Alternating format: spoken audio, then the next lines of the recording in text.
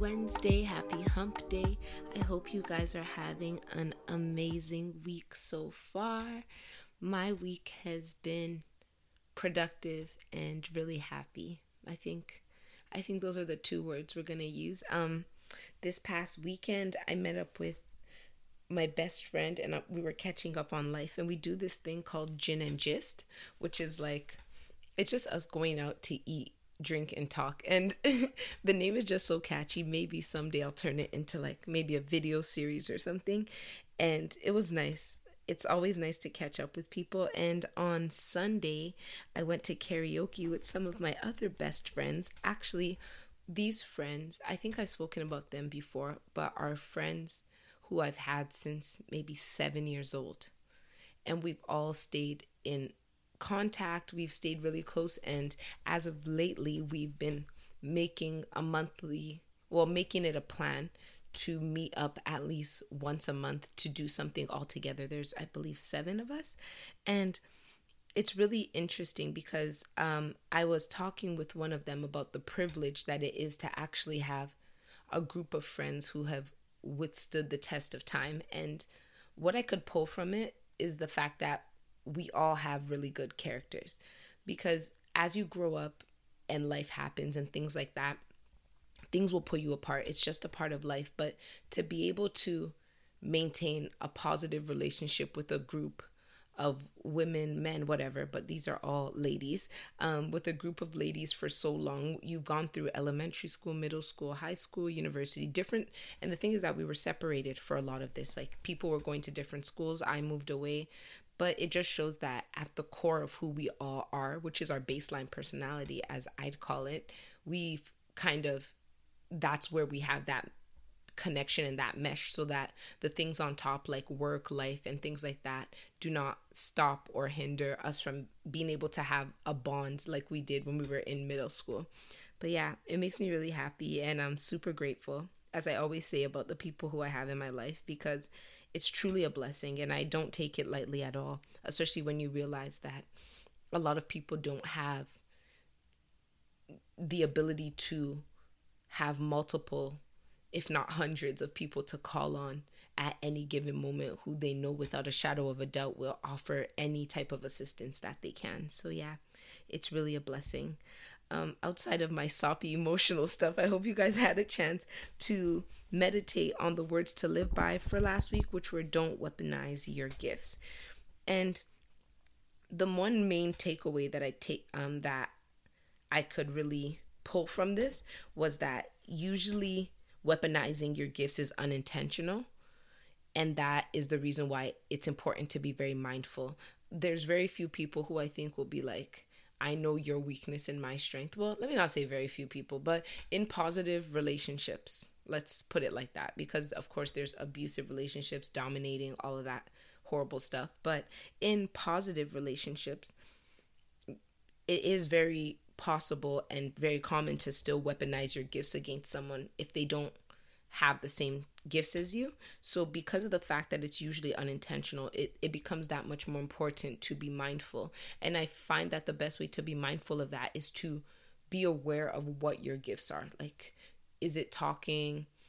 Is it getting to the point quickly? Is it making connections faster than others? And then now on the contrast side, take in what the strengths and weaknesses of that person or the people in your life are, and see how yours might be, well, how would I put it? How yours may clash against their weaknesses. So your strengths may clash against their weaknesses, and how your strengths may overwhelm them just based on the fact that that strength of yours is a weakness to them. And in doing that, it just makes you much more considerate and less likely to end up weaponizing your gifts against someone. Yeah, so I really hope that helps. That was one thing that, from a conversation that I had with a friend, as I said, that really, really stuck out to me. In the middle of her talking about it, I legit pulled out my phone and wrote it in my notepad, because I'm like, this is some gold. This is some really good stuff. But I'm going to get right into our talk for this week. Hopefully it's not a long one. It's something that I'm quite passionate about. And it took me a while to write this, because in writing it, more ideas kept coming to my head, and I had to rewrite it because I felt like I needed to touch on as many important points as possible without making this way too long and without bombarding you guys with information. So to figure out the balance of how exactly I was going to put this together took a bit, but here we are. So this week's talk is going to be about social anxiety. So I'm for those of you who are on social media or like into R&B music as of recently, especially this summer, you might know a singer named Summer Walker. So Summer Walker is an amazingly talented R&B singer, and a few weeks ago she actually came out and said that she was canceling her tour.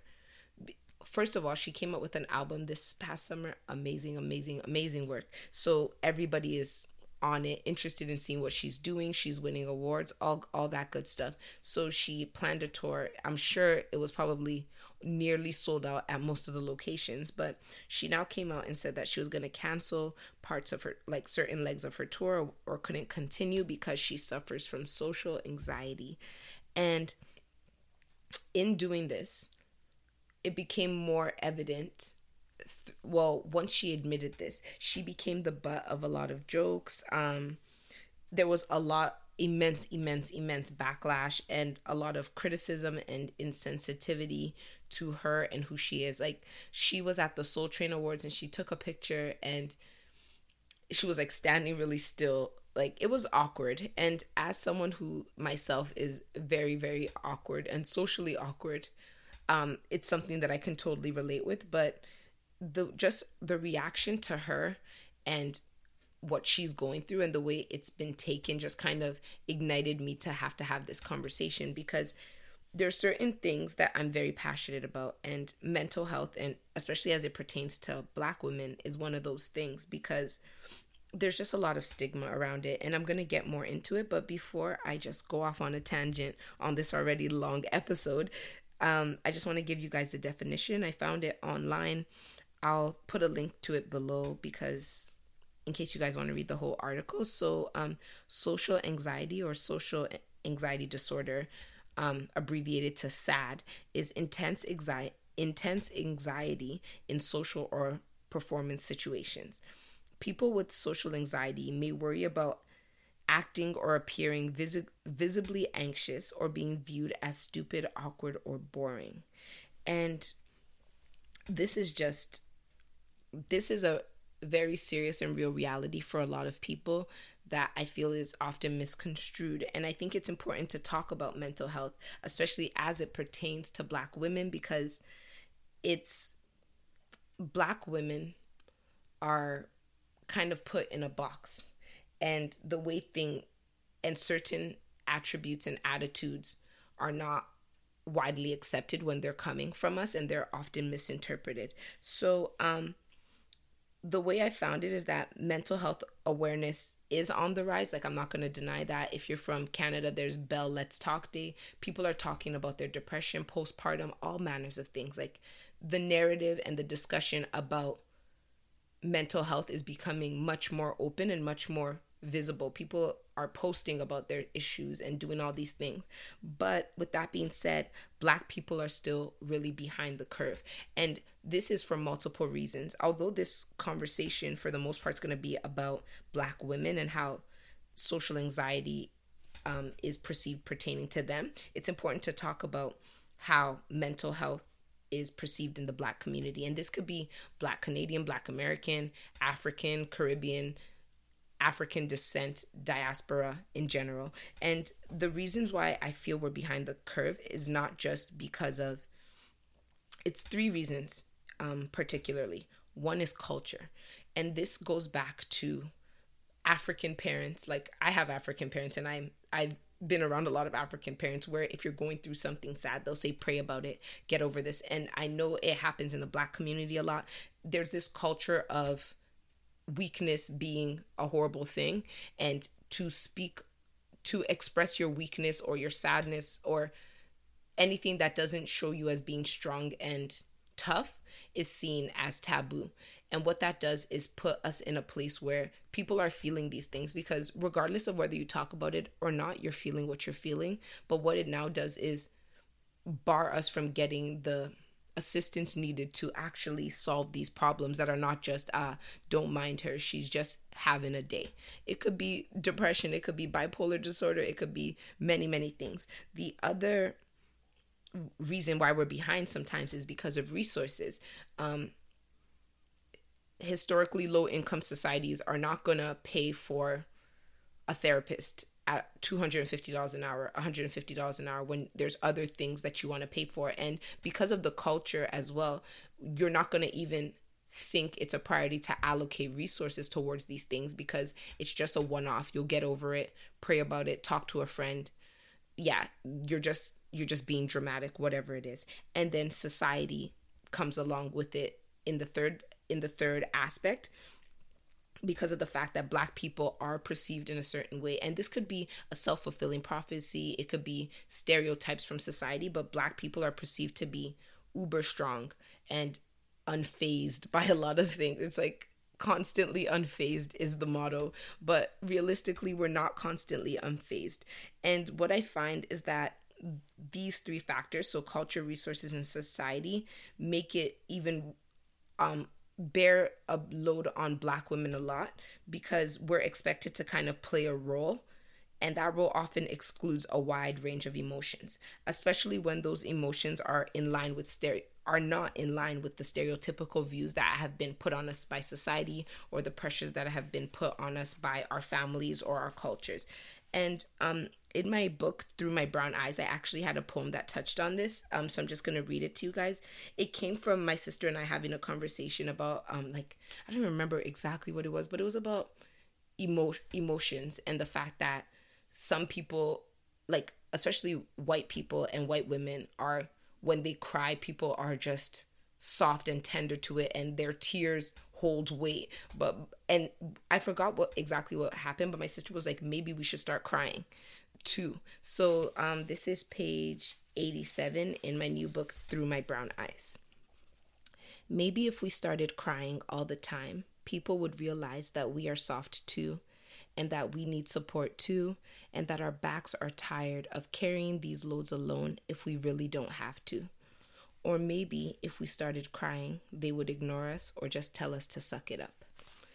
And that is exactly what I feel happens when Black women are like Summer Walker, are in situations where they express something very candid, very personal, in a very public space. Maybe hopefully to, I don't feel like, when she posted about it, let me just say this, I think even in one of her posts, she literally said, I'm not doing this to get attention or to make you guys feel bad for me. I want you guys to understand me. So to come from a place of serious vulnerability in general, because expressing yourselves publicly to millions of people is vulnerable. Add to that the fact that you already have an illness that makes you sensitive and anxious. To now put it out there as a way of maybe allowing people to understand you better and see where you're coming from, and maybe not judge you negatively, only to have it backfire and them judge you negatively on what you said, is just a slap in the face. And it's very difficult, and it's something that I'm sure makes it hard on many different people. And for me personally, I used to have a lot of anxiety. Like now I've calmed down a lot, and because of the way I'm built, I'm like super I'm emotional but not expressive of those emotions. So I would be kind of going through that anxiety by myself. Like things would make me nervous and I wouldn't really express it to anyone. And and I am a self-proclaimed awkward human being. And some people, if you know me well, you'll know that, yeah, I'm ridiculously awkward, but it's just who I am, and I've just learned to accept it. And this anxiety and this awkwardness is actually one of the reasons why I decided I wanted to podcast as opposed to YouTube. I'd say probably over a decade ago, maybe 14 years ago. Yeah, give or take. In high school, I posted a YouTube video in grade 9 of me singing, and I recorded it maybe 70 times. And I did it in black and white because I was nervous. I had actually planned to just put a voice recording and not put my face up. And I posted and I got a lot of good feedback. And then maybe a week later, I got nervous that it was getting too many views and I deleted it. And it's weird because I'm not that 14 or 13-year-old girl anymore, but I still feel those things. And even wanting to start this podcast, I had been talking about it from January, and it took me until maybe May, I believe. Yes, I started it in May for me to actually get it out there. And this is just me behind a mic. You guys don't even see my face. You don't even have to know what I look like if I never posted my picture.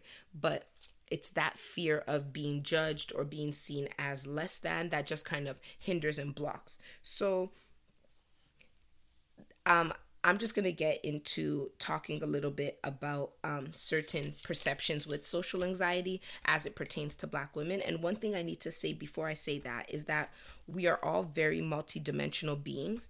And to try and rectify the complexity of us based on your limited worldview or understanding is a very, very dangerous thing. And it's one of those things that we all do, because when you see something that you don't understand, you need to kind of come to terms with it in a way that you can understand or justify. But in doing that, a lot of times we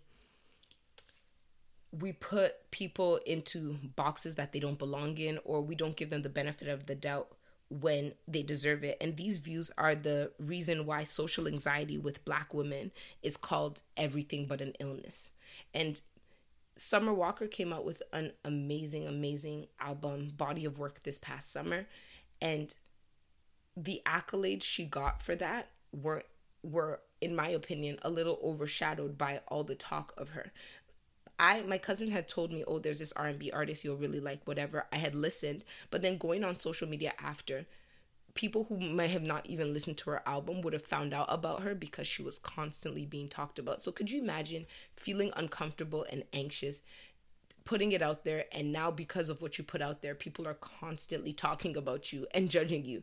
That is just adding unnecessary fuel to the fire. So what I wanted to do is just talk about give a few explanations and discuss a few misguided phrases that are often said with regards to Black women, especially when it comes to social anxiety or social disorders, and how just how they're perceived and things. Some of these I've heard, some of these people around me have said, probably some of these I have said about people, because, you know, we're growing. I'm not going to sit here and act like I'm this perfect stand up, well-aware person. I haven't always been that person. I'm not even fully there yet. Like, I told you guys about my petty bone and how it itches every so often and makes me forget all the good training that I'm trying to implement into making myself a better person.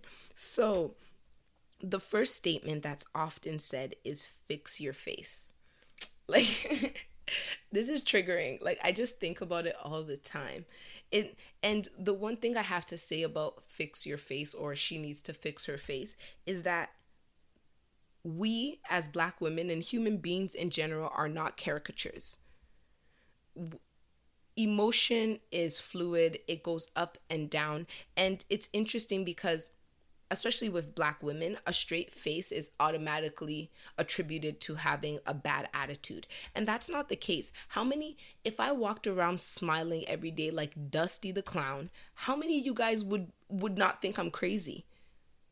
There's absolutely nothing wrong with having a serious face. And yes, I guess you can say it's RBF, but unfortunately not everybody's calm and rested face still reads, approach me, I'm friendly. And there's nothing wrong with that. If my face rests in a position that makes you feel uncomfortable with it, you need to ask yourself why my face is such a big concern to you.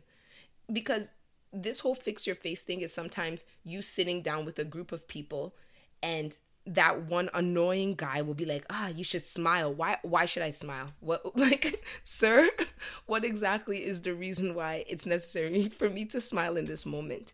We're having a discussion about broccoli at the table, and you're like, you should smile more. It looks good on you. But you know what else looks good on me? Whatever I feel like doing. And it's this whole thing that we need to play a role, you know? We need to constantly be like this. You need to police yourself to make people feel uncomfortable. And that, oh my gosh, that could be a whole nother episode about walking into a place and being the only Black person and making sure that you're smiling so that people don't perceive you as being rude or having an attitude. It's all just ridiculous. But yes, fix your face is stupid. We're not caricatures. And just because my face is straight does not mean that I'm upset. It just means that it's not a smiling moment, and that's okay. Most of us don't sit around smiling all the time. And if we do, people will judge you even worse. So, the other phrase that's often used for Black women is the whole standoffish mentality. They always say, oh, she's standoffish. As it pertains to social anxiety and mental health, being in the corner does not necessarily mean that you don't want to interact. Being in the corner sometimes means that it's hard to put yourself out there. And as somebody who is socially awkward at times and also socially anxious, like I can think of vivid points when I used to work in finance. You know, there's drinking, there's like on Fridays, especially in the summer, everyone would be in an office of like one of the brokers, drinking, having a good time, talking after the markets are closed. And the worst part about this is that the brokers whose office they would go into were actually the brokers that I worked for. So they had a real big office. There'd be drinks, food, snacks, and I'm on their team. And this was probably soon after I joined their team. I had an amazing friend, May, who would call me her little bird because we were once on a team together, then we weren't. And when I was on the team of the people who were very social and would have these events, everyone on my team, including lots of the floor, like there'd probably be like 20, 30 people in there, would be in their office drinking and having a good time. And I would physically not be able to bring myself to go into the room.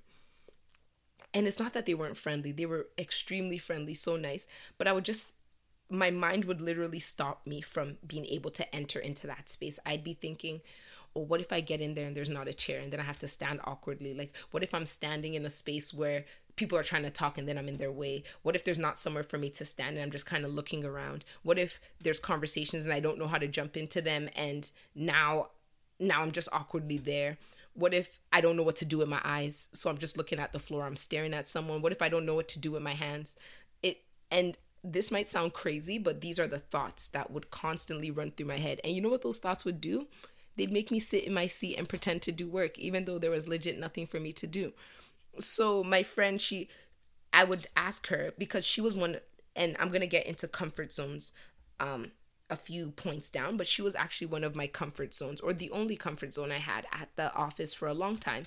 So I'm like, she's like, why don't you go in there? It's your team. They're having drinks, blah, blah, blah. And I'm like, I'm so nervous. So she's like, okay, let's go together. Because she was a little more, we're both bubbly, but she's a little more confident in that aspect of not being nervous to just enter into a space and get into the conversation. And the thing with me is that once I did get into the conversation, I was fine. So she would now take me into the room. We'd stand together, we'd talk for a bit, maybe someone would come and talk with us, and as she sees that I'm doing okay, she would just kind of leave and leave me there by myself. And at that point, I'm more comfortable and I'd be fine. But someone looking from the outside who doesn't know me well would just look and be like, oh, that Black girl's standoffish. She doesn't even want to interact with people. She doesn't want to mingle. She just kind of wants to be in her own space.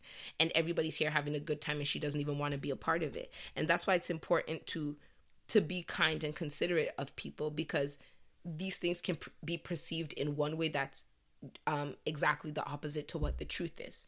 The third phrase that's constantly used is rude. And guys, I'm stressed. Rude is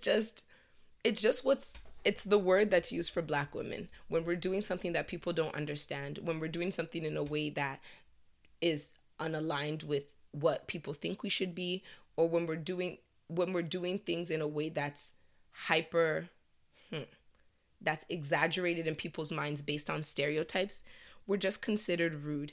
And the whole rude concept, yes, there are things that are blatantly rude, but if I'm doing something in a way that you don't understand, people say that's rude. Like, let's go back to Summer Walker, the muse behind this episode. She canceled her shows because she felt uncomfortable and her social limit, as I've talked about in the past, had been reached.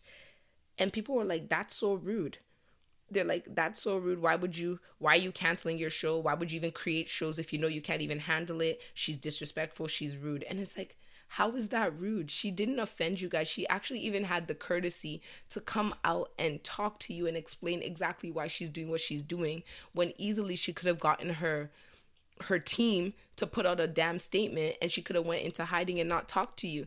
And when we don't get things the way we want, or they're not in line with our worldview, as I said, we justify them as rude because we're offended. And let me tell you guys something. This is some words to live by. That's not even the words to live by for this episode. Just because you're offended doesn't mean anyone owes you an apology. And I think I've said that before, but like, people feel just because you're offended by something doesn't mean it's justified. Someone doesn't owe you an apology because you got upset about something. Maybe you're being dramatic and maybe you're not looking at things the way you need to. So yeah, she said what she said. She's doing what she's doing. You consider it rude, kick rocks, like point blank, period. It's not rude. It's because you're not getting what you want out of it, or you're not getting what you expected, you know? And it's important for us to really think and consider that. The fourth phrase is liar, liar, pants on fire. I feel that there's this whole concept, and especially with Summer Walker, I think I read somewhere that she used to be a stripper, and in some videos on her Instagram, she was twerking, and people are like, you're cured. You don't even have social anxiety. If you had social anxiety, why would you be twerking? Blah, blah, blah. If you had social anxiety, why would you be a stripper? People with social anxiety are not strippers. But you know what else? People on social media don't have PhDs in mental health and psychology. So there's that. And it's interesting because when you tell someone that you're dealing with something negative, it could be depression, and this is mostly pertaining to mental health. You're dealing with depression, anxiety, serious feelings of sadness, or whatever it might be.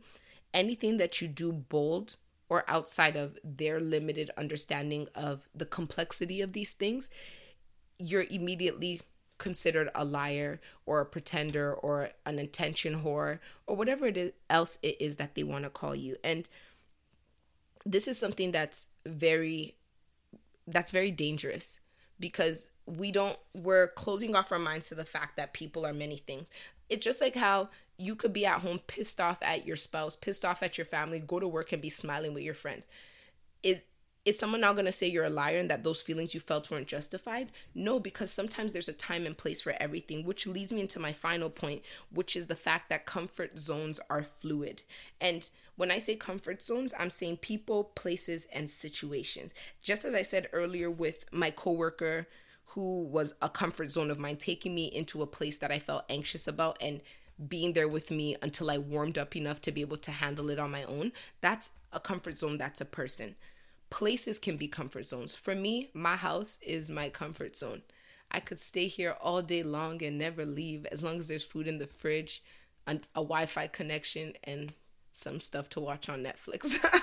And situations can also be our comfort zone. So there are certain situations where we flourish. Like for some people, they love writing essays, whereas they don't do presentations well. Some people, like for me, one of my comfort zones in terms of situations is speaking, but I prefer to do talks in front of a large group of strangers than I do an intimate group of people who I'm close with.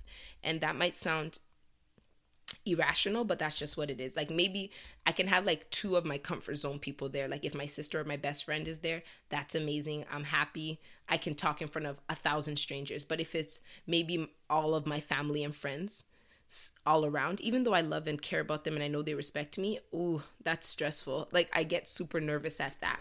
And sometimes our comfort zones are in line with our talents and passions, and sometimes they're not. And in the case of Summer Walker, her talent is clearly music and singing, and sometimes her comfort zone is not in line with that. Yes, and people are like, why would you become a singer if you know you don't like people?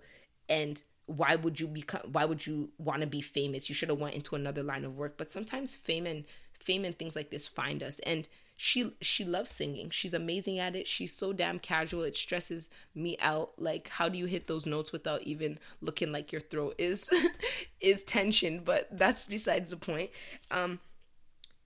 Our talents and our passions are sometimes not in line with the comfort zones that we have. And people will try and push themselves as much as humanly possible to align the two, especially when you see that it's good. If she had a tiny desk performance and she didn't really talk much. She was clutching a teddy bear, and at the end she's like, I know you guys probably think that I'm not excited, but I'm so excited. I just have crazy social anxiety.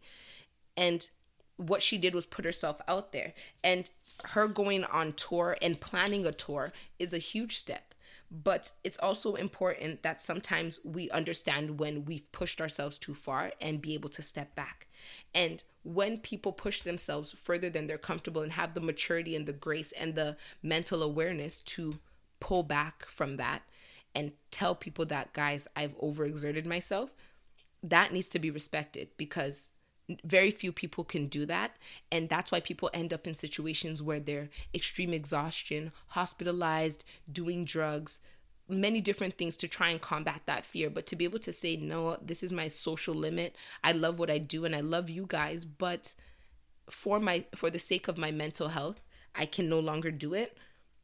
It needs to be respected. And yeah, people need to understand that not just because we want someone to do something doesn't mean that's the right time for them to do it. Just because we don't understand why someone can't do it doesn't mean they're not justified in doing what they're doing. And especially when it comes to Black women and the issue of mental health and the issue of the fluidity of our personalities. All humans are fluid, multidimensional, but if today I feel comfortable in my house twerking and I happen to post it on social media, and tomorrow you see me at the mall and I look you in the eyes, then I look down and I don't talk to you, it's still me. Like, it's still me. It's just all the multi-layers and the dimensions of what make us us. And it's important to understand that and have sympathy for one another. So let's just all be kind to one another and understand that we're all on a journey trying to figure everything out as we go. And in understanding this and keeping this in the back of our mind, it'll help us be a lot more sensitive and kind to people, because it's not easy to go through when your mind is playing tricks on you. I don't know how else to put it. I think that's probably the best way. When your mind is telling you things and it's physically expressing itself, even whether it's logical, whether it's rational or not, it's physically expressing itself. It's a very difficult place to be in. And if we all just treat each other with empathy and understand that what we want from people may not be given to us, and be okay with that, because we're only accountable for ourselves, it'll make things much easier. So yeah, that's that on that. And I'm just going to get right into the words to live by for this week, which are: when it's time to jump, don't flinch. And I spoke about this in the talk on my Instagram page called Excuse Me Me. And it's just the fact that self-doubt is an unnecessary delay. And many times we want something so badly, but when it's presented in front of us, that self-doubt starts to kick in, that fear, all of that, all of those narratives and those voices that we hear in our head that try and stop us from doing what we need to do. But it's important to know that the hesitation that we take when we know, the hesitation that we listen to when we know we're supposed to be doing something, can really lead to unnecessary delay in so many different ways. And I'm saying this after my talk on social anxiety, because I'm trying to let you guys know that I know that it's hard. I know that it's not necessarily easy to jump into things, even if your heart is telling you yes, even if you know it's something you really want. But we sometimes need to try and push ourselves outside of our comfort zone in reasonable boundaries, especially when we're getting the urge to, like, all of us have instincts, and we know when we feel what we feel, whether we want to ignore it or not. That gut feeling is your instinct. It's God. It's your subconscious, whatever you want to consider it. But when it's telling you to make a move on something, try your best not to delay that move, because delaying that move might be delaying the catalyst that would skyrocket you into exactly where you want it to be, with whoever you want to be with, or doing exactly what you want to do. And you wouldn't want to now miss out on many opportunities that can come as a domino effect, just because when you got the push, you flinched and you didn't just jump and dive. So yeah, thank you guys so much for listening. I hope you have an amazing week, and I'll talk to you next Wednesday. Bye.